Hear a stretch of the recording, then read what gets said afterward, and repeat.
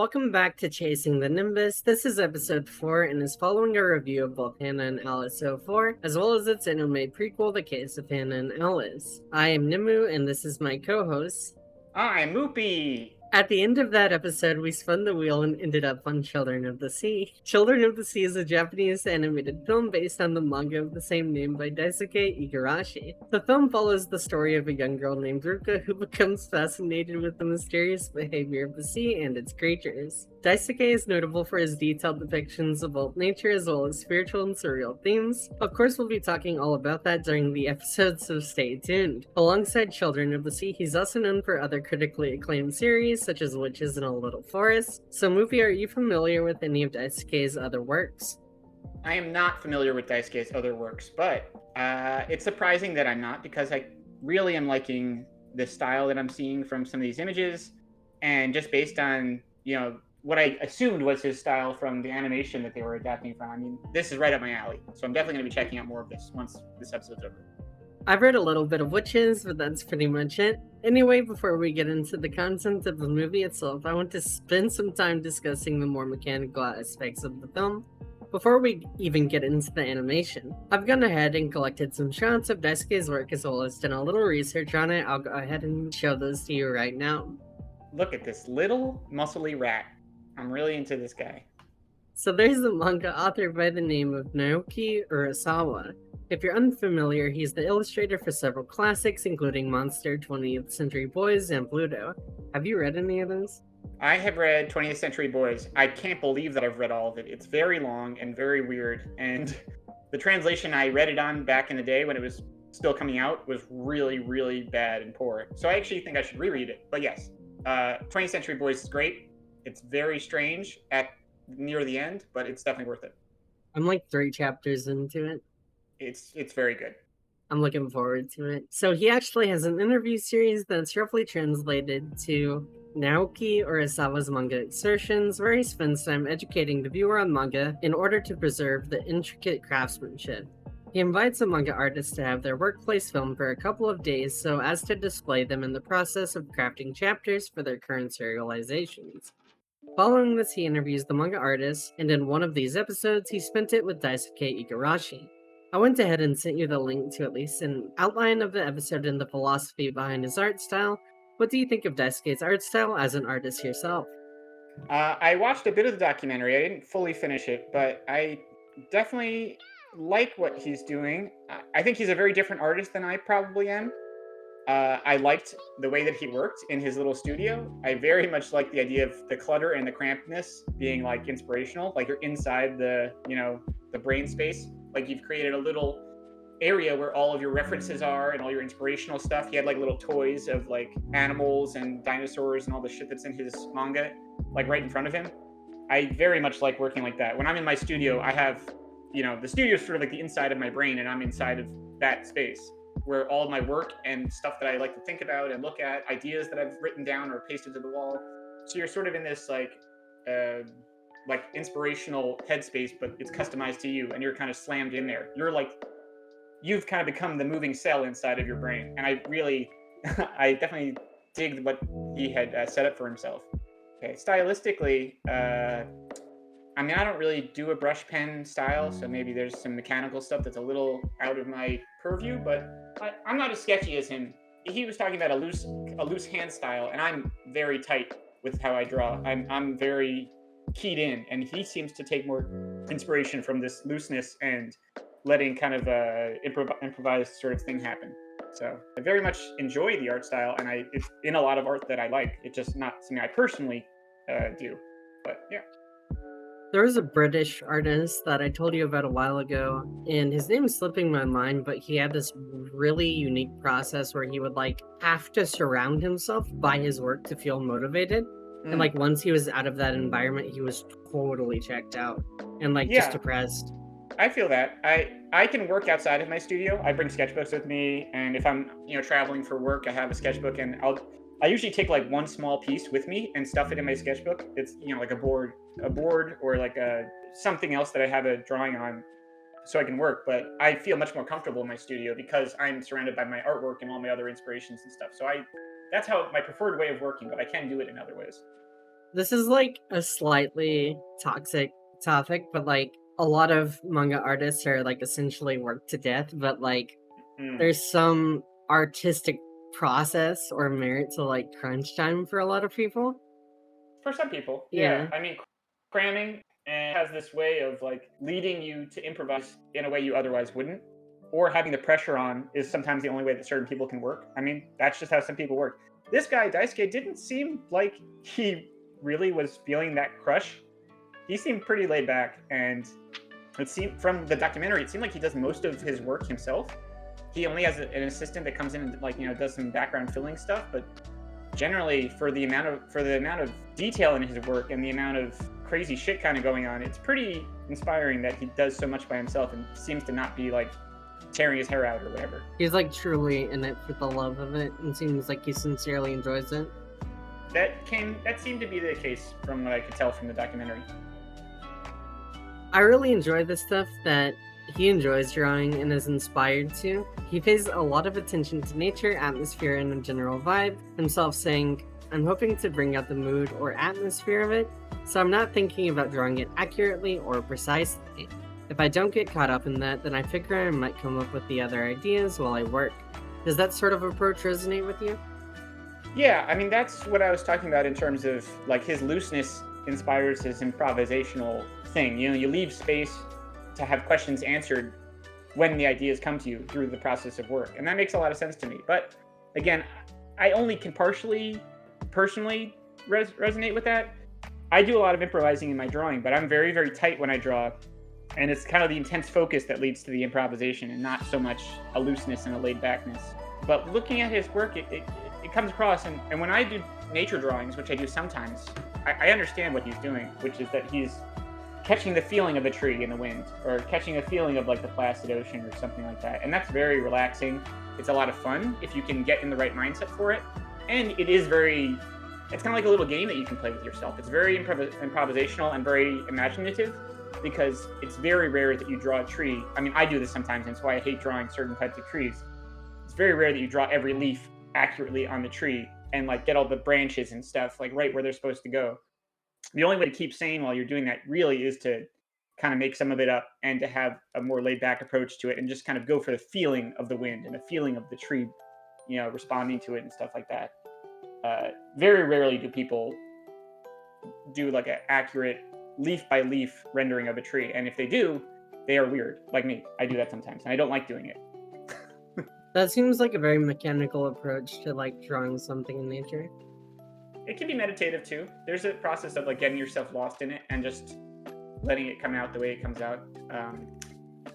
But I think that the way that he's doing it is very much about mood and atmosphere and doesn't require that. Across in the work, it's totally, you catch the vibes that he's going for and it doesn't need to be so meticulous. It achieves its goal. Yeah, I feel like a lot of people, when they try to either do this like freeform thing like he does, or even take a more mechanical approach to it, it just like ends up looking like dentist stock art, right, on the wall. Yes. Well, the thing is, it just because you're making up trees and going for the vibe of a tree doesn't mean that you didn't have to look at thousands and thousands of trees to get the talent to do that. So it certainly means he studied many, many, many, many trees before he could get the feeling of the tree without drawing every last line on it. And taking the mechanical approach can very much get you lost in the weeds, and you'll just end up having a shitty looking tree because you over rendered parts that you didn't need to. So there's a fine line for that sort of thing. I think maybe he obviously can draw in like probably almost any style if you really asked him to, but I think his preference of medium really shows in the style that he likes to draw as well, like him choosing to use brushstrokes and things like that as opposed to just like straight inking. Yeah, I mean he has a masterful command of the brush, which seems to be his preferred drawing style. It's great. I think he's got some great style here. It's really good looking. I feel like he would have a lot of fun with like charcoal or chalk drawing. Possibly. I don't know. It can be very difficult to switch mediums depending on the artist. I mean, anyone who's good at this level probably could practice and get good at it. Yeah. But it can be surprisingly difficult sometimes. Have you ever drawn with charcoal? Oh yeah, many times. It seems fun. It can be. There's a similar looseness to it where you can let the mark making kind of speak for itself. You can make trees out of a couple of little slashes and dashes here and there. It's just you have to practice that technique just like you practice any other. But it can be very, very fun, and it can go very quickly once you get good at it. Moving on to the animation, it's been pretty much universally praised for its animation, and it's sort of an undeniable aspect of the film. If you don't like the actual art style, that's sort of like a subjective thing rather than a meaningful criticism. It was animated by Studio 4C. Here's my question, is it 4C or is it like 4 Celsius because it has the little temperature symbol? As far as I know, it's 4C. I guess I could be wrong, but I know everyone who's talked about it usually just says 4C. Okay. They were behind the great films like Tekonkinkreet, Spriggan, is that how you say it? Spriggan? Yes, it is. And Mind Spriggan. Game. They are celebrated for pushing the boundaries of animation and experimenting with unconventional styles. As a result, Children of the Sea has a lot of hand-drawn animation, giving it a distinct organic and artistic feel to the visuals, making it stand out from the more common digital animation used in many contemporary animations. While there are obviously aspects of CG, how do you feel about the hand-drawn aspects of the animation, the fluidity and seamlessness of the sea creatures in particular coming to mind?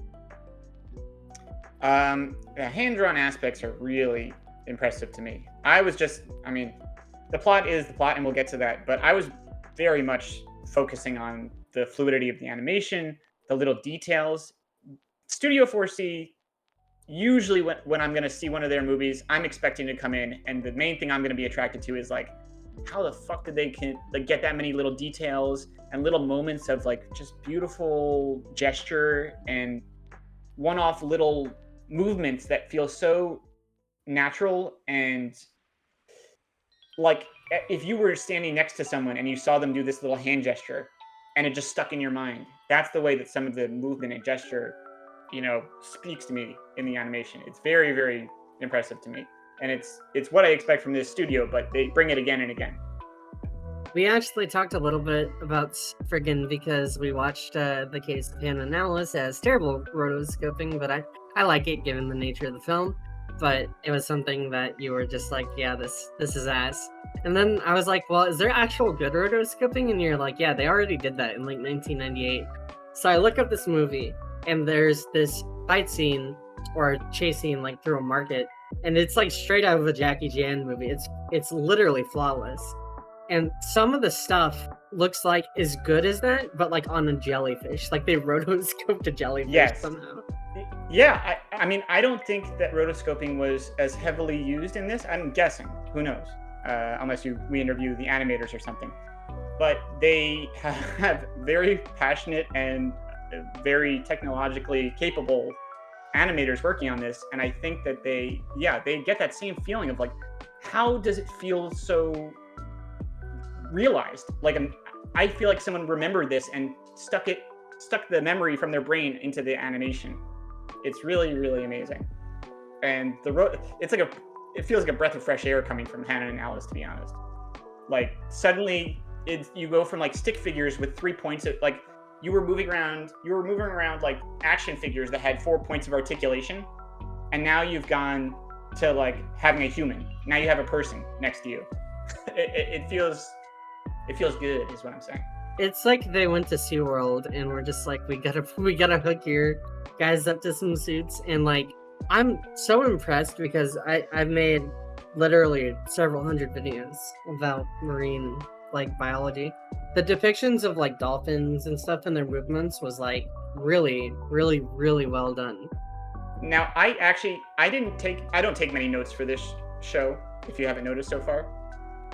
Most of my research involves reading shitty articles that pop up for like old moms to read about like Fortnite killing kids. Yeah.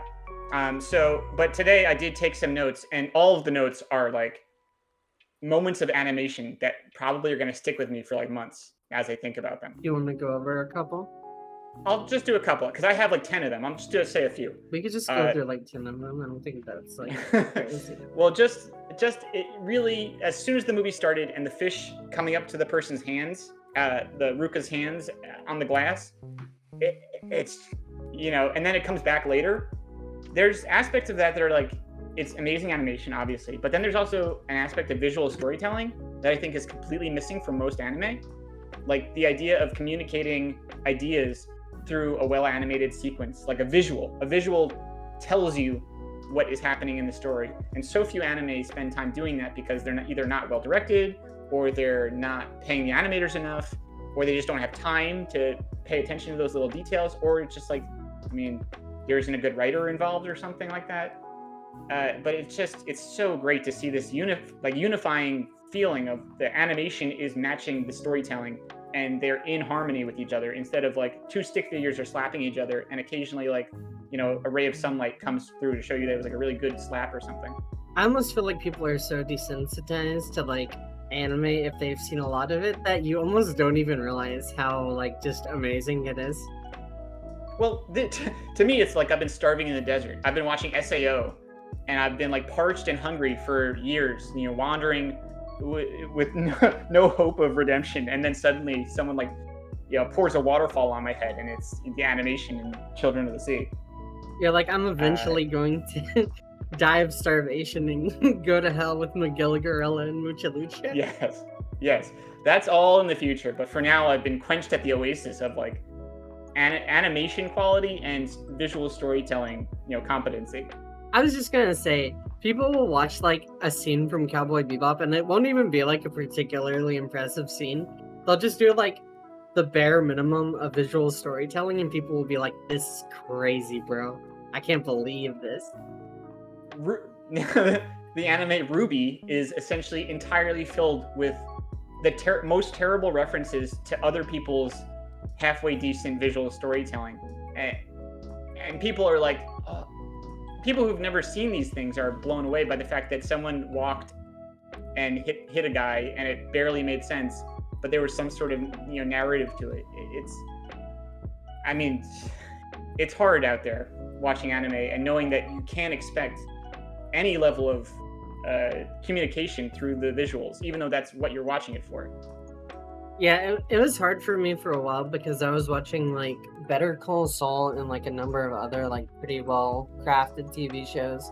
And like there will be so much stuff in just like a random throwaway scene of like Jimmy bumping into someone or something. And then like you go and watch like an anime and your brain just melts.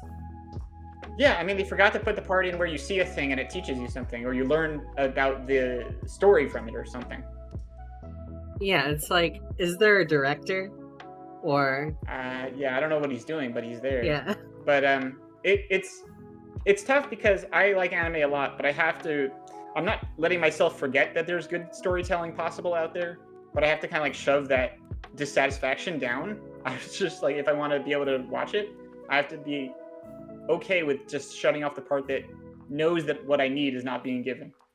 That opening scene really was, ironically, probably the scene that resonated with me the most throughout like the entire movie.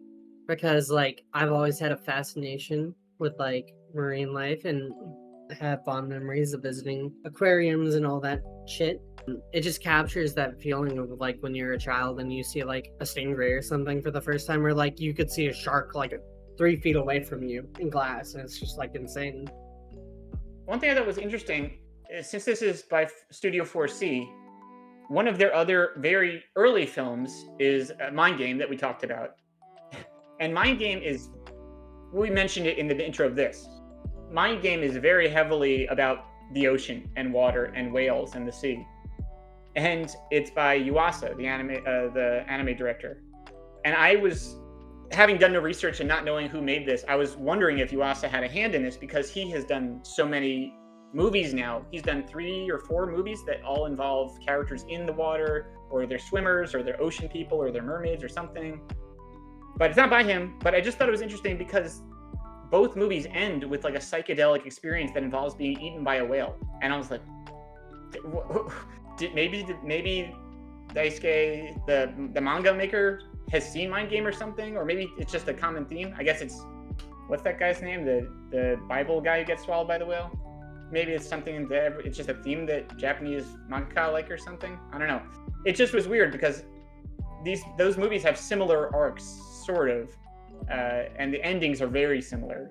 Well, which I Japan thought was is interesting. surrounded by the ocean, and like, yeah, and Japan is also home to like a bizarre amount of like terrifying sea creatures that like you could see with like Right. the giant spider crab, obviously.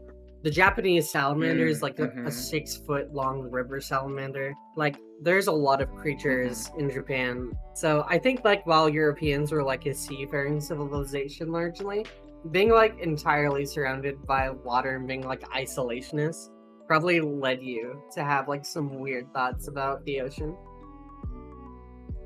Well, I lived very close to the beach when I was growing up, and I definitely felt a very similar to what you were saying, like going to the aquarium and being fascinated by fish. I felt something watching this movie where when they were on the beaches and the water, swimming through the water, all those things, it felt like I was watching someone who had had these experiences, then animating their experience, and I felt like a connection from that because of my own personal, like growing up on the beach and swimming a lot as a kid and stuff. It's very interconnected. It made me feel very interconnected. Like there's a touching aspect of how well it's animated and how much attention and love and care is, like attention to detail is given to these specific little movements.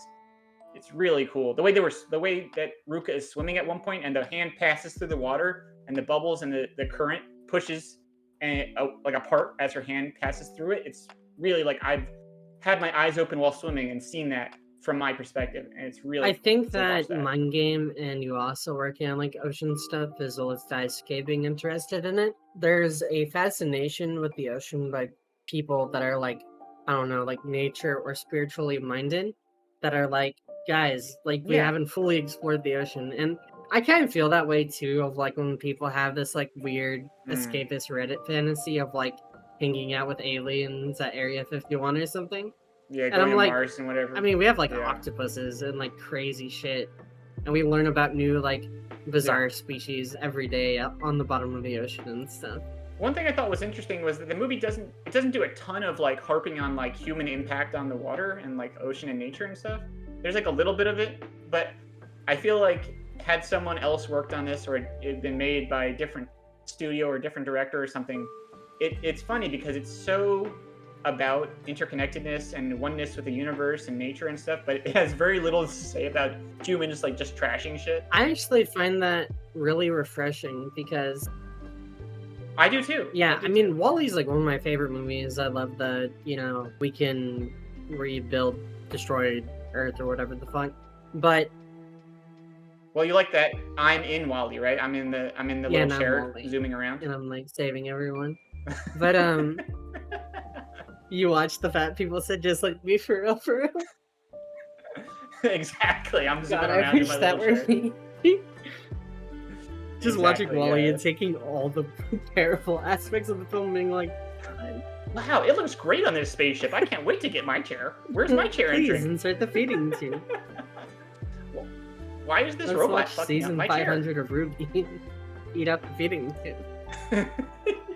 I think that is what they were watching on those little You're so screens, stupid. definitely.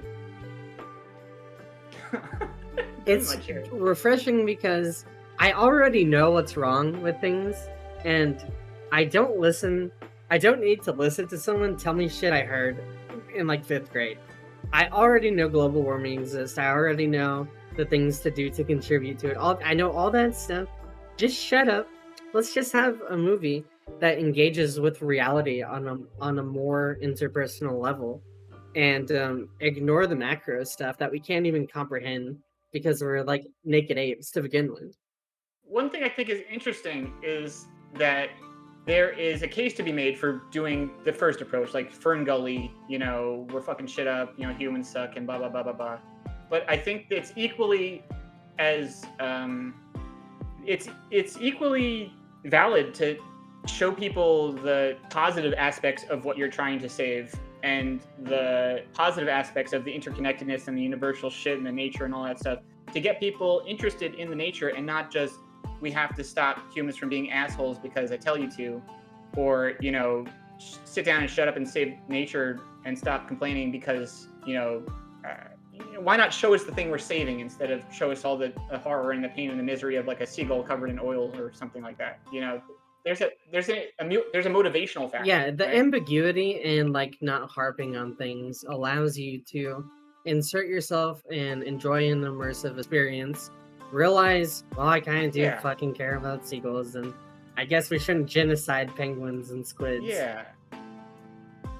Yeah. It lets you, as the viewer, come to the conclusion more on your own, which I think is an equally valid way to approach a problem like that. I don't think the point of this movie is to approach that problem really, but maybe an offside sort of secondhand effect would be to, motivate people and show people the beauty of nature or whatever. I think it can be just as effective. So. Onto the more digitized aspects, I thought the depiction of bioluminescence was pretty good personally. How did you feel about the lighting and other CG aspects? I think that it was much more well blended than Hannah and Alice, for example. This was given time and it was given a lot of tech and investment and probably talented animators. Not that Hannah and Alice probably didn't have talented people working on it, but I think that they were really showing their stuff in this. And for the most part, I think it worked well. I think especially the ending sequence. I don't like movies generally or animation generally that focuses on spectacle. Like the ending of this movie feels like it was made for you to sit in a theater and be blown away by like the light show essentially happening in front of you. That doesn't have much of a personal, like, subjectively, I don't really like that. I understand the talent that's gone into it and it doesn't bother me in any way. It just doesn't have a huge effect on me because I've seen enough Alex Gray paintings and stuff to know what they're going for. There was a couple of aspects though of the CG that did kind of stick out to me in a not so great way. I didn't really like. Well, there's sometimes it works and sometimes it didn't. I didn't really like some of the sequences where the background is moving with the characters moving through it. Do you know what I mean? Like the beginning of the movie when she's running home from getting yelled at the whatever shit game they were playing, the ball game. Yes, I understand what you're saying. Yeah, Ruka is running through a Japanese, village, the street. She's running through the street and the street is moving with her as she runs, which is, from an animation perspective, would not really do. And as she turns, the camera also turns as though there was like a drone flying in front of her and then recording backwards, flying backwards. It feels a little like PS2 graphics to me. It feels a little video gamey, like the diorama of the street that has two sides and then the land in front of it feels very artificial. I think that maybe if I was less jaded and had less experience with animation and artwork and stuff, it probably wouldn't bother me as much. But it does feel a little like you can see the diorama all of a sudden for just a moment as this shot is happening. And I don't think that that's necessary. I think there's no reason to include that and make the animation somehow just feel shallower when you could have just not done that and had the same effect. She could still be running through the street, turn a corner, fall down, and be on the bridge as a train passes under the bridge. All of that is achievable without you spinning the diorama around and suddenly making it feel less lived in. It feels more like a box that a little anime character is running through. So that's a minor nitpick, but it happens a couple of times. But I think it's much better done in like the sequence as they walk through the aquarium and Ruka's following the woman who works there. And you see you know what I'm talking about? That wall of fish is on your right as you move in and then all the characters are moving through it. That feels I think it's because you're further inside the diorama. You don't see the walls of it feel as shallow. And because Ruka is not really present in that, you're just seeing the back of a lady's head and then people standing to the side. You feel deeper inside the diorama and the walls of it swinging don't feel as noticeable. Even though I can see it happening, it doesn't strike me in the same way. When Ruka is a small little character running through these streets, suddenly it becomes much larger of a problem. But other than that, almost no other problems with the CG and lighting. I loved when she was under the bridge and the light was reflecting from the water up on her and lighting up the underside of her face and the underside of the bridge. That's one of those things that's like, if you didn't know it was CG, you'd like have no fucking clue how they did it. It's pretty seamless. It would be very, very, very difficult to animate that by hand, I think, pre-computer assisted graphics. So yeah, I'd say overall, the CG is pretty well blended with the rest of the stuff. I guess I think that it's interesting that maybe at a point in time before we totally switched over to the digitized type of animation, that making something like this would have almost been easier because you would have just had more available hands to work on it and experienced people. I don't know if that's even true, but I feel like the more you move away from the hand-drawn animation, the more taxing it is on the couple people that can actually do it. I think that can be true. I mean, the same way that people are saying AI is going to create like two really difficult jobs and then like no jobs otherwise. I think there's some element of truth to that. I think it would be effort to do some of the things in this movie by hand. It would be very, very difficult. And I think that you would probably have a different movie. Different choices would be made by the director and the animation leads and stuff of what kind of scenes and how the scenes would be animated. Were CG not, heavily used in this film. But it would, like I said about the Ruka running through the street scene, I think that had it been done differently, it probably would have been better. And them flexing their CG muscles to show off this technically impressive thing, I think honestly it falls more on its face because the tech is so front and center of that little, scene, that little demo of them flexing their animation muscles. So if they had just chosen to do something different, you'd just have a better movie and a better scene, I think. So I'd say you're kind of right, but who can really say? I don't know. It was released in 2019, so like it's during the current era of animation, right? So I guess it's just interesting to think like what would this have looked like in 2010? What would this have looked like in 2000? What would this have looked like in 1990? You know what I mean? I'll tell you now, in 2010 it would have looked like shit. Absolutely. I will say, because you can see, if you watch Takonkoncrete, there's a similar thing of them moving the quote-unquote camera through the city. I look past some of the weakness of the now kind of dated CG in Takonkoncrete because the details and the backgrounds and all the patterns and all the little cityscapes and stuff, all of that is so beautiful and so well adapted from Taya Matsumoto's artwork that it's kind of not at the forefront of my mind when I'm watching Takonkoncrete. But if you tried to animate using that level of tech, probably if you try to make Children of the Sea at that time with similar tech, I think it might have fallen a little more flat. Because mostly I'm looking at Takonkoncrete for all the little kitties and the weird little details, strange street signs and little city stuff. Children of the Sea, I think there's more ocean animals and water and little things like that, and the crazy spectacle of CG at the end of the movie.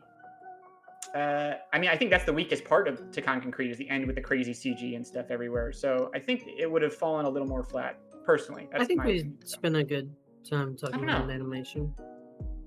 Did you have anything else you want to bring up? I think that's mostly it. It's just there are scenes that are going to stick with me. Some really great memories of little details that were so incredible that I thought were... Moving on to the soundtrack, the film's music was composed by Joe Hisaishi, a renowned Japanese composer known for his work on numerous Studio Ghibli films, including my favorite, Spirited Away and My Neighbor Totoro. The soundtrack incorporates a blend of orchestral, electronic, and experimental elements. Joe's diverse musical influences allow the score to transcend traditional genre boundaries, making it a distinctive and captivating auditory experience. I thought it was reflective of the overall theme of the ocean and was pretty well integrated. The soundtrack also features a vocal piece titled Sea Ghost. How did you feel about the soundtrack? I'm gonna be honest. I was too busy looking at the shit. I don't blame you. If you have opinions about the soundtrack, I would love to hear them, because for the most part, I was so busy looking at everything, the spectacle of all the animation. I think that there were moments where I felt emotionally resonant with the sounds that were happening with the animation I was seeing. So that's a compliment, I guess. But for the most part, I couldn't really pay attention to the music. I was too into the animation. My review of the soundtrack is that it's good. Now on to the actual meat of the film. The story begins with Ruka, a somewhat withdrawn and troubled teenager who feels disconnected from her family and peers. She spends her days in an aquarium where her father works as a diver. One day she encounters two enigmatic boys at the aquarium, Umi and Sora, who were raised by dugongs, also known as sea cows, and have a profound connection to the ocean. The boys exhibit peculiar and almost supernatural abilities such as swimming gracefully underwater for long periods of time and communicating with marine life. I have a couple of things to say about the beginning of this movie. What was the stupid game they were playing? What the fuck was that game? She got kicked out of school. The reason she goes to the aquarium in the movie is that she gets kicked out of her after-school summer sports practice because she elbowed some dumbass kid in the face. They were playing a ball game that doesn't make any sense to me. They were like, I'd say 30 feet apart from each other, two goals on either end of this 30-foot field, and just throwing a ball overhand at the goal. It looked like you could be in the goal and throw the ball at the other goal and easily make a shot. So I felt maybe I should have been paying attention to that, and I was supposed to be looking elsewhere, but I was like, what the fuck are the rules of this game? You just throw the ball and it goes in? It's not even soccer. Do you know what they were playing? I think I have to do some research. Is it rugby? It's apparently dodgeball. They were playing dodgeball with a goal. I think only one person's brought it up, and this person says it's dodgeball, so it's dodgeball, I guess. That person is stupid, and I disregard their opinion. They were playing overhand soccer. I think that's what they were playing. Okay, what's your next point? That was my main point for the beginning of the movie. Oh, wait, I have another I was one. like, are you serious? I thought you were about to cook. You're like, I have several things to bring up. I am cooking. I'm cooking on overhand soccer. I thought it was very interesting the way the movie started because, I mean, I'm curious about the manga now. Now I'm kind of want to read it just to see how the storytelling was done in that. Because I'm assuming that a lot of this movie is condensing the manga, and any things that were confusing to me might have been better explained through the manga. Except for the ball game, whatever. That's probably garbage. Who knows what that is? But I thought it was interesting how they show you that somebody in this house is a drunk, but we don't know who it is until a little bit later in the movie. Like, her home life is obviously part of the reason she's acting out and is being all moody and weird and beating people on the dodgeball court or whatever. And I thought it was interesting that she seemed to have this disconnect from her dad that kept her away from the aquarium for whatever reason. I mean, I was interpreting because I had no information at the time, and I was just guessing that she didn't like going to the aquarium because her dad was like a drunk who like is never home or something. And it was very interesting to see how it develops and see that actually is not the issue at all. But that's how it was communicated to me in the beginning of the movie, which I thought was kind of funny. The way that we're introduced to Umi is very strange. I thought that he was going to turn out to be like an alien shapeshifter, because I wanted to know how the fuck he fit inside that wetsuit and was like wiggling around in there. Yeah, I kind of thought he was going to be like a penguin or something at first. Me too, yeah. So when we meet him at the beginning, he's in the back of the aquarium where the people who work there have all their facilities and stuff. And he just hangs out there because he's like a weird wet man. He's like a wet boy. Don't say that. Don't. And Ruka meets him. Don't. Okay, just don't say that. That's what he again. is. He's the a opposite of a dry Go boy. ahead.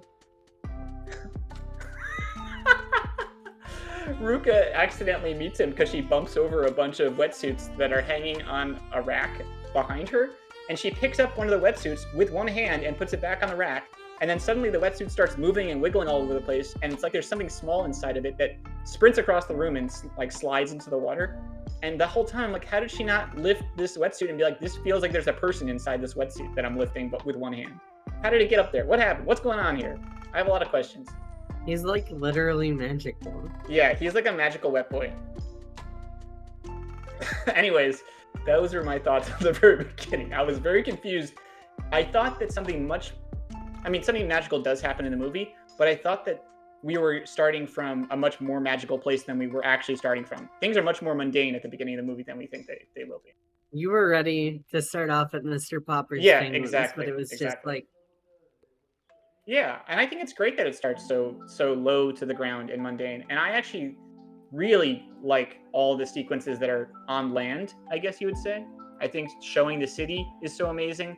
Showing the little accoutrement, the stuff of the aquarium, the people's gloves all set up in a weird way, hanging off a pole. All that is so cool to have those little details of day-to-day life working at the aquarium is really great. The mundanity is awesome.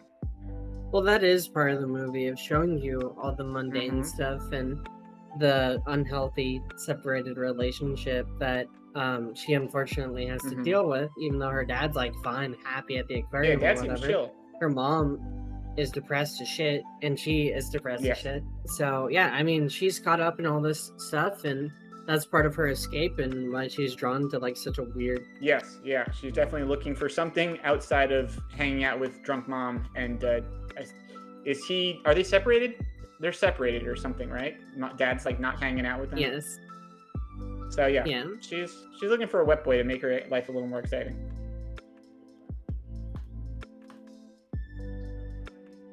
You're really pushing it. Okay, let's go to the next part. As the story progresses, strange and unexplained events start happening around the world. Wait, You this skipped ahead a this little. is Go back. Okay. Edit Yes. this out. As Ruka spends more time with Umi and Sora, she is drawn into their world and they become close friends. The trio embarks on a series of mesmerizing underwater adventures, exploring the depths of the sea and witnessing awe-inspiring marine phenomena, including a stunning underwater light show caused by bioluminescent organisms. Sora's a dickhead. I like that. He's pretty cool. As soon as he shows up, I was like, there were other themes in this that I was wondering about. I guess we'll talk about them later, but Sora's a pretty interesting.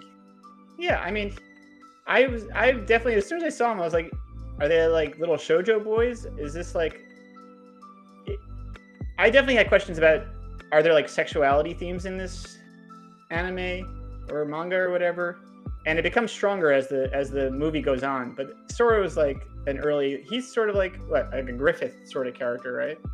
I think you look at someone Daisuke's other stuff that's probably not too far to project onto. Yeah, I didn't want to project too much because it seems like it's very gentle. It's not pushed very hard in as a theme in the movie. But I definitely could tell that it was there.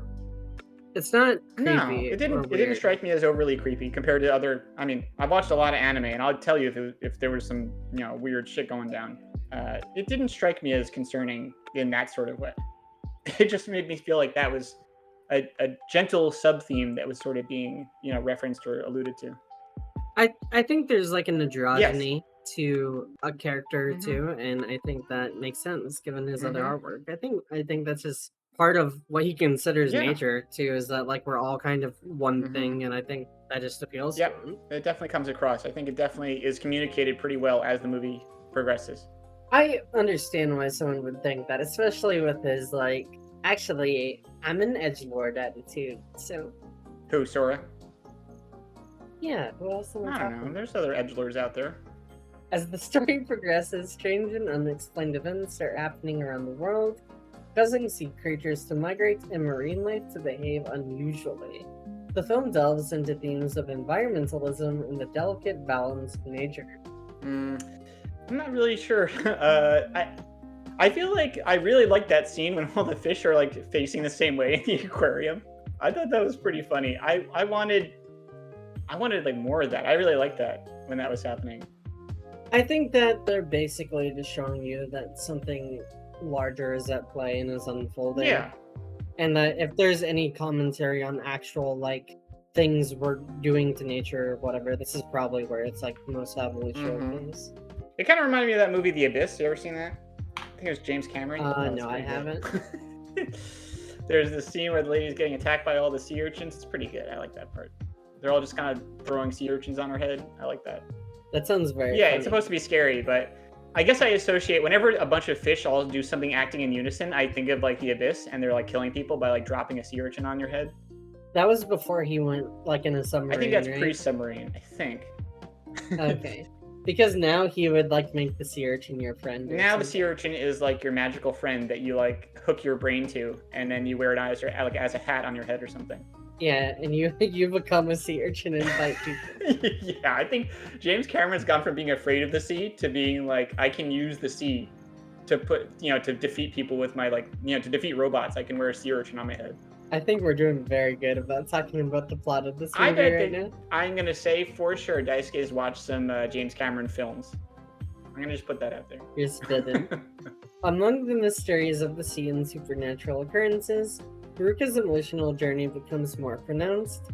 She begins to question her own existence and her place in the world, seeking solace and meaning in her newfound friendships with Umi and Sora. I feel like it's very I think that maybe in the manga there's more time given to her relationship between these two guys. Does that feel like accurate? I felt like she very quickly gets attached to these guys with.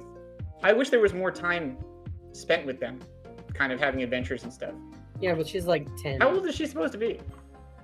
Is she actually 10? I think she's like actually 10. I think she's very young. Oh, I was trying to guess. I had no idea because there wasn't really too many clues in the movie given. I was very curious about that as it was progressing. Well, it says she's 14, so I guess she's 14. I figured she was a little older than 10. Yeah. Okay. Well, I don't know. 14-year-olds are pretty fucking No, stupid. totally. It seemed perfectly reasonable for her to be 14 and just accidentally get like taken out on a boat into the ocean or something. Like, I feel like that was happening to me when I was like 16. I had stupid friends who would like just take a boat and get lost in the ocean. That could definitely have happened to me. Do you remember in the Dark Tournament arc of Yu Yu Hakusho where Kuwabara's sister falls in love with the mass murderer? Yeah, that's the great part. I love that part where this dude just like murders a bunch of people and she's like, oh man, this guy's pretty cool. Smokes a cigarette in a pretty cool way. Yeah, and people are like, I can't believe that and blah, blah, blah, blah, blah. And I'm like, one, she's already desensitized, right? She's at a tournament full of demons. I don't understand why you can't imagine this like average to possibly low IQ delinquent cool girl falling in love with a sexy billionaire. I don't understand how that's like so crazy. It's sort crazy. of like a Grimes situation, really, if you think about it. But unironically, yes. Yeah, I think that Kuwabara's sister is trauma bonding with the Elon Musk of Demon World. It's okay for young women to be retarded. There's like nothing wrong. Yeah, I think we should definitely normalize that. Yeah. And this movie does a great job. Just like me, for real. No, that's... this is about the point when Sora is oh, no, you're going to get to that, right? Sora's transformed or whatever? Yeah. As the film reaches its climax, a powerful and transformative event unfolds, linking the boys' origins and the mysteries of the ocean to Ruka's own past and her connection to the sea. The story reaches a poetic and philosophical conclusion, exploring themes of interconnectedness, the beauty and fragility of life, and the unity of all living things. Now, this actually, I had a not really related to the movie, but just sort of an overall thought I had, is I wonder who works at Studio Force. Like, I guess it's, maybe a director or I don't know, would the CEO of Studio 4C be the one who chooses which movies and manga they adapt for their next projects and stuff? It's probably a council of businessmen that no one knows the names of. I was just wondering because it feels like the arc of this movie, and especially this climax, I feel like 4 other Studio 4C movies I've seen end in this same way. Like, it's a very common, I don't know, you could say there's these common narrative arcs that movies and anime especially go on.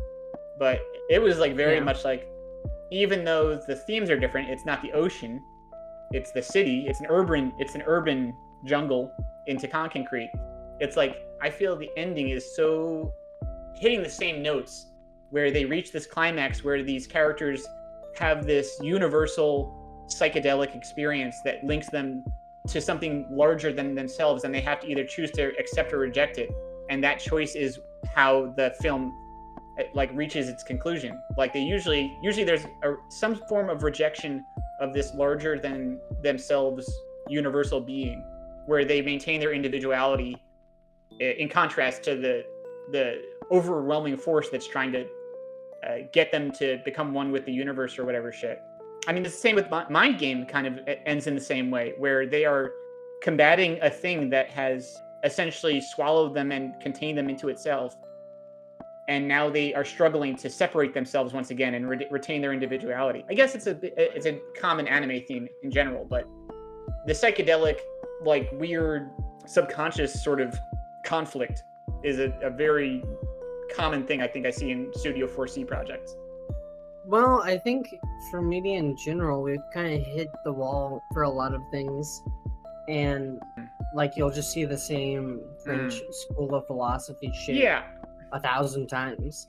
And it's like, I don't know, it just kind of is what it is. I understand. I'm a little like, I just enjoyed the music and the animation, and I like the nostalgia the movie evokes. I almost don't give a fuck about the meaning of the film, just because, like, I Yeah. don't know. I've read it in a book. Well, like I said, when I see these sorts of Studio 4C movies, I generally go in expecting that whatever the overall ending conclusion is going to just be like one of these psychedelic things that doesn't make a whole lot of sense. And yeah, just let the animation wash over you and wash away all the concerns about plot or overarching themes or thematic unity. And all that stuff can kind of go out the window at the end of the movie. They don't really need to stick a landing besides having like a bunch of laser lights like flashing around and like whales exploding and stuff. It's pretty much that's all you need. So I think it's Yeah. true, and I think we've talked about this, but our conclusion was kind of like it's refreshing that it doesn't Mhm. get on a podium and tell me shit I could hear from any other random leftist YouTuber or If you something. wanted to not have an animated spectacle like this and you just wanted to tell the themes of this story, you could just say Ruka did a bunch of LSD and like watched a Matt Christman stream and she came away with the same lessons learned. Yeah. She came away with having like a one with the universe whale swallow her and like a meteorite from out of space like come and sit inside her belly and whatever. You could have got the same lessons at the end. Yeah, right. She experiences ego death and yada yada yada yada yada. Yeah, go for it. I'm gonna go ahead and read it Yeah. just because I wrote it down. Sora, or Sky, and Umi, sea, are reincarnated beings that represent those forces of nature. Ruka is one of several bloodlines that seem to have a connection to these beings and represent humanity's continual struggle and acceptance with these forces. All three kids represent these forces on Earth, but also these forces that mirror those concepts on a scale as large as the universe, as small as a single cell, and even our interpersonal relationships between human beings and all life. The festival is a literal representation of humanity struggling for its place in the universe and symbolically a struggle for Ruka's place in society. Scientists represent humanity inching ever closer to an understanding of all these concepts, both scientifically and metaphysically, and show just how little our understanding is despite how far we've come. The meteorite is simply a catalyst for these understandings and explanations, much like the unknown catalyst for life on Earth. Presumably, life originated elsewhere from the universe itself, and how it manifests on Earth is just one of many possible understandings of how it exists elsewhere in the universe. As to where it came from, how it started, and where it's going, your guess is as good as the rest of humanity. What's important is not understanding the logistics of life itself, but wrestling with your internal meaning of your own life as it relates to the ecosystems, both environmentally and socially, around yourself. I mean, it's all the same shit. Yeah. Yeah, and it's like, Yeah, I agree. What else can you say? We are one. Human experience is tied inexorably to each other. Memories lead down a endless path of interlinking experience and stuff. Blah blah blah blah blah blah blah. Genetic memories, human memories, blah blah blah blah blah. Universal memories, blah blah blah blah blah blah blah. this is a positive review Oh of the yeah, movie, absolutely. by I the way. love this. It's just don't come here. I mean, maybe. I guess you could if you haven't experienced much of this sort of philosophy. Then maybe it will be refreshing and new to you. But I'm old and grizzled and watched too much Matt Christman, so I feel like I've heard a lot of this before. But that's not the reason I watched it and enjoyed it. So it is what it is. I've told you about that, how people Right. watch like Yeah. Dune or Blade Runner 2049, and I asked them like, why is it good, and they can't give me an answer, and Yeah. it drives me insane. I'm like, I don't. I guess it's new to people, so it's like that's fine. I'm sure I guess that I'm just for like someone an out there, asshole, this will but be their first encounter with what do you call this? Thinking. Yeah, thinking. I don't know. thinking.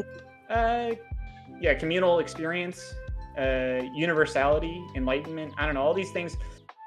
If you've been around for a while, you've probably encountered these ideas. But if these are the first time you're encountering these ideas, then it'll be refreshing, I guess.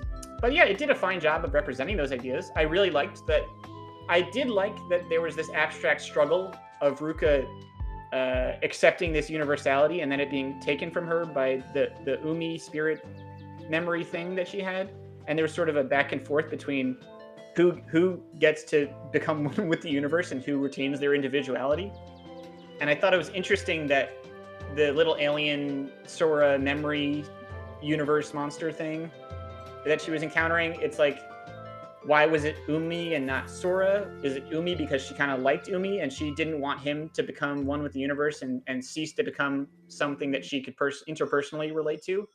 I thought that was there's some interesting little things in there, but it was mostly just me, subjectively speculating. There's nothing really concrete here. So There is like a Yeah. deeper level you could take with the film where you could like write an entire dissertation on like, Yeah, yeah, well, yeah. Umi lost his speech and his and all sense of Right. All that humanity, which stuff is therefore it's there like in okay, the text, but I don't know if it's super worth analyzing on a micro level because you're really just going to come away with the same shit as you would just kind of knowing the overarching themes and stuff. yeah, I think at that point it's literally for entertainment. I think that it's your hobby to dissect things, and I think that's totally if that's what you want to do. Is you more into that stuff. I mean, I guess this will be on YouTube and this will be an analysis, but that's not what I'm interested in doing. So. I don't know if it's like an Yeah. analysis. I think we just review shit. I don't think we're like going too hard on For it. anyone considering watching it, it's not required to engage with this level of it to have a good experience watching this movie. Anyway, we have one more thing that I think is pretty good. It's Mm. just like some stupid Reddit posts. While they're the minority, I actually saw a lot of people think that the open-ended nature of the story and ambiguous plot take them out of the movie. I found a post that I think you'll get a little bit of a kick out of, so I'm going to go ahead. Oh boy, oh boy, oh boy, oh boy! Articles!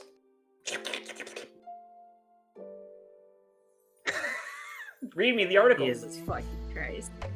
Children of the Sea, a non-interpretation. I watched Children of the Sea when it came out on streaming and was blown away by its audio and visuals, but at the same time was left really dazed and confused when it came to the story, plot, characters, etc., and ultimately left a little unsatisfied. I like that he's just explaining the entire movie that confused him. I didn't understand any part of the movie, sorry. I liked that it looked cool. Having just gotten the chance to watch it again in theaters, where the audio visuals were elevated to even higher levels, exclamation point. I think part of my difficulties the first time around came from trying too hard to process the movie using words and language alone, like I would do when trying to understand a narrative-oriented movie, because the movie starts out as if it's going to be a quote-unquote normal movie. What's interesting to me about that line is like I would do when trying to understand a narrative-oriented movie, this movie has a narrative. It's just told through like visual means and not just like. I didn't realize they were going to have parts of the movie where I had to see what was happening and interpret it and not have them just tell me exactly what's happening. I didn't know it was going to be that kind of movie. That's kind of like, it's like needing quest markers for your movie. Yeah. Yeah, it's, you're Asmongold, you need the directional arrow. Well, that is, I think that a lot of people not familiar with seeing movies and thinking about them probably would have a difficulty like that. Yeah. There's a clip of Asmongold like the week when Elden Ring came out, and he's a World of Warcraft player, so he's been go kill 500 skeletons in Dumbledoreville, and he follows the arrow, kills the 500 skeletons, then it's like go kill 200 fish in Wilds of Eldraine, and then he goes kills 200 fish. He's playing Elden Ring, and he almost has a mental breakdown saying, I don't know where to go, where's the arrow? And it's just like the most unhinged, hilarious thing I've ever seen. Wait, if the marker is over here on the map, where am I on the map? Wait, how do I make me go over to the map? It's just crazy that like the concept of visual storytelling just does not exist. This is an anime viewer, and we talked a lot about how anime has a bit of an issue with any amount of visual storytelling. Most of the storytelling in your generic ass anime of the season is the wizard tells the man that he has been reborn as a killer hammer wielder or whatever, and now he must kill the goblin with the hammer. So if you took all of that out and just had the man with the hammer, then he has to look at a goblin and decide what to do with it. Like, I think your normal anime viewer might get confused as to whether or not he needs to use the hammer or not. Not a lot of media literacy, and a lot of the shit's on rails for people. So yeah, I think Children of the Sea can definitely be confusing for someone who has to see what's happening and then decide for themselves what's going on.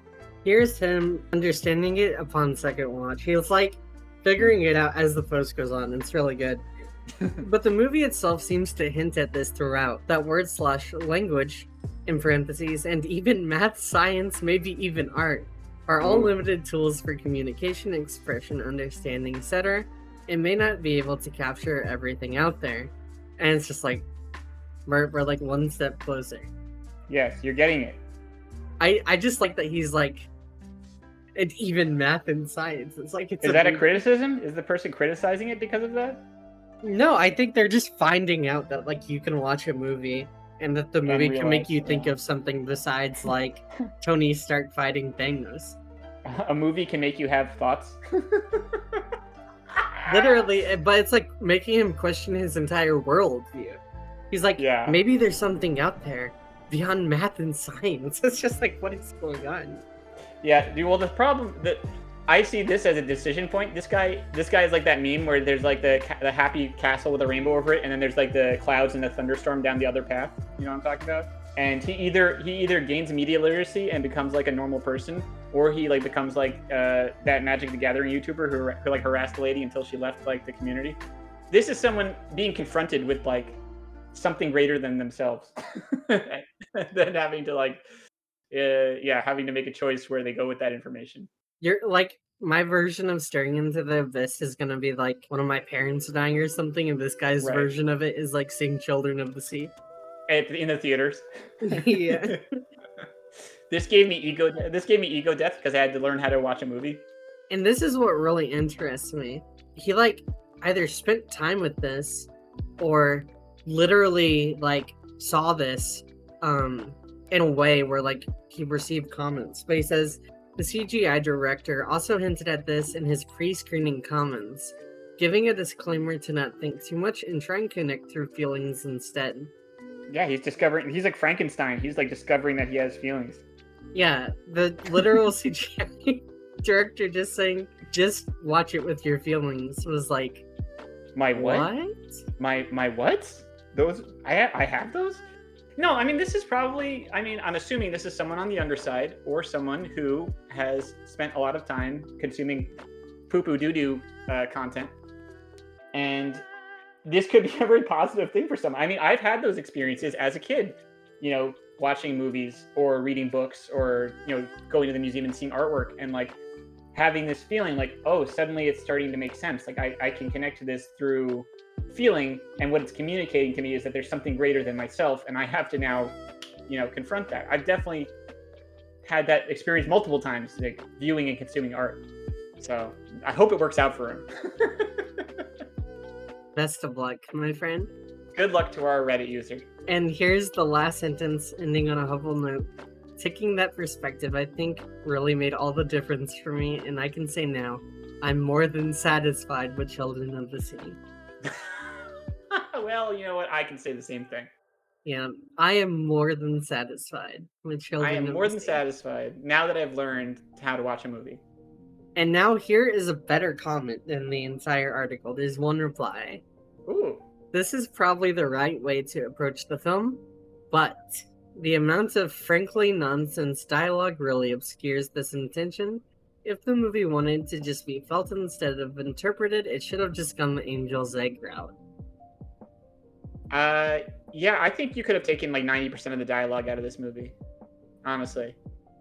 Okay, here's my thing. I kind of agree, but I think this movie is like more accessible to a general audience, which is why it's more popular than Angel's Egg, probably, right? Yeah, I'd say so. I mean, yeah, you would definitely lose people if most of this movie was like just sound effects, music, and visuals, and there was very, very, very little dialogue. You probably would lose some people. I really like autistic tone piece anime, but I just don't think most people would even give it a chance. I wouldn't want the Reddit guy who wrote this to lose. I wouldn't want him to walk out of the theater. So if he needed dialogue to stay involved, then more power to him. It reminds me of when I saw like a Red Letter Media video, and Jay he likes those like 70s Italian horror movies. Yeah. And he was talking about like a normal movie and was randomly like, they should have added this weird effect that they only did in like 70s Italian horror movies. And I was like, I don't disagree, but also it's like, they had the Studio Ghibli guy on the soundtrack and everything, right? Yeah. They should have turned away half of the audience. Yeah. They should have made this choice that turned away more people. No, I think Children of the Sea does a good job of walking that fine line of like, obviously this isn't going to be the Avengers or some shit. You're gonna get a subsection of people who like animation and can sit through a long animated weird psychological movie and surreal movie. So already you're kind of slicing off a large amount of viewership. I think they did toe the line of like, there's still some accessibility here. People can take their mom to it and they would watch it and not like have their mom walk out or something. They'll at least stay for the first like half of the movie. Yeah. When the laser light starts shooting out of the whale and there's like a giant like cosmic cyclone of like light, maybe you lose people there. But by that time they're already invested. They've been in the movie theater for like an hour already, maybe an hour and a half already. So Well, those guys go on Reddit and are like, it looked really cool, but I didn't understand the character's plot, story, yeah. or anything. No, I think it's fine. I mean, if I was having the movie made just for me, then yes, I would probably take out a lot of the dialogue.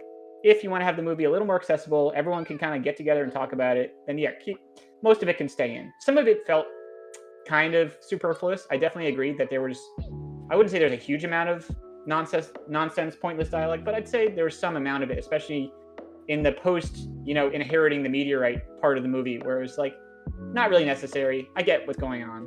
You don't have to keep saying over and over and over, I'm one with the universe. The universe is one with me. I'm my mom. I'm my sister. I'm that guy in the street. Blah, blah, blah, blah, blah. I get it. I also understand that like Angel's Egg is like a movie that no one really understood initially, and now that like someone told them it's good, they're like, this is really good. And it's like, right. And once you have all the symbology like explained to you and everything, it's like insane, right? That there can be a I've played enough Dark from. Souls, so now I know Angel's Egg is good. That's very funny. But like a movie like Perfect Blue or Ghost in the Shell, for instance, Akira, Sure. obviously, it's like, yeah, there's probably more themes in like Akira than like Angel's Egg, and like, should we remove the dialogue from like Akira or some shit? It's just like, I understand the idea, and I kind of wish there were more autistic like movies like Angel's Egg, but like, there's a few out there, but they are pretty far. They're pretty obscure. They're pretty off the beaten path for general audiences. So yeah, like no one is watching Memories or Belladonna of Sadness or whatever. Well, me, but Random yeah, shit. not most people. Yeah. You haven't seen Belladonna of Sadness? I've seen Memories though. I haven't seen Memories. It's pretty good. We'll have to trade maybe. Yeah. It's on the list. Anyway, just rewatch Angel's Egg, okay? Just watch Children of the Sea, and then back-to-back Angel's Egg, double feature. I just like the art style of Angel's Egg. I don't even really care about the symbology. It just looks good. Yeah, I feel the same way. I'm not super focused on the meaning or whatever. All right, let's spin this wheel before I kill myself. All right, it's wheel spinning time. If you skip a good anime, I'm overruling your decision. Oh, I'm ready to skip. I'm feeling skippy today. Only if it's like fucking terrible. Angel's Egg? No thanks. Honestly, I would rather watch Mucha Lucha. I've just seen it so many times, I don't give a fuck. What's this one? Ooh, do rah rah rah rah rah. All right, I am down to watch this. Yeah, I love it. I can't pronounce it because of my accent, but yeah. All right, I haven't finished it, but yeah. I've seen season 1, not season 2. What are we gonna do? Are we gonna do both or just the first? I always wanted Celtia's drip. Celtia is my friend. Just ride a motorcycle and have the cat helmet. Celtia is my motorcycle cat friend. I low-key want to watch all of it, but like we could just do season 1. Let's see how much we get through. We'll try and do at least season 1. Season 1's like 24 episodes. So. I know, it's a lot. There's a lot. All right, great. I'm excited. All right, so we are watching. Okay, do the outro. This has been another episode of Chasing the Nimbus. I am Moopy. This is Nemu. And you didn't even say it. Why do people? Okay, go ahead. Do you want to walk me through how to say it? No, shut up. See you later, Chasers. Jesus fucking Christ. Okay, and Craig. Goodbye, Craig.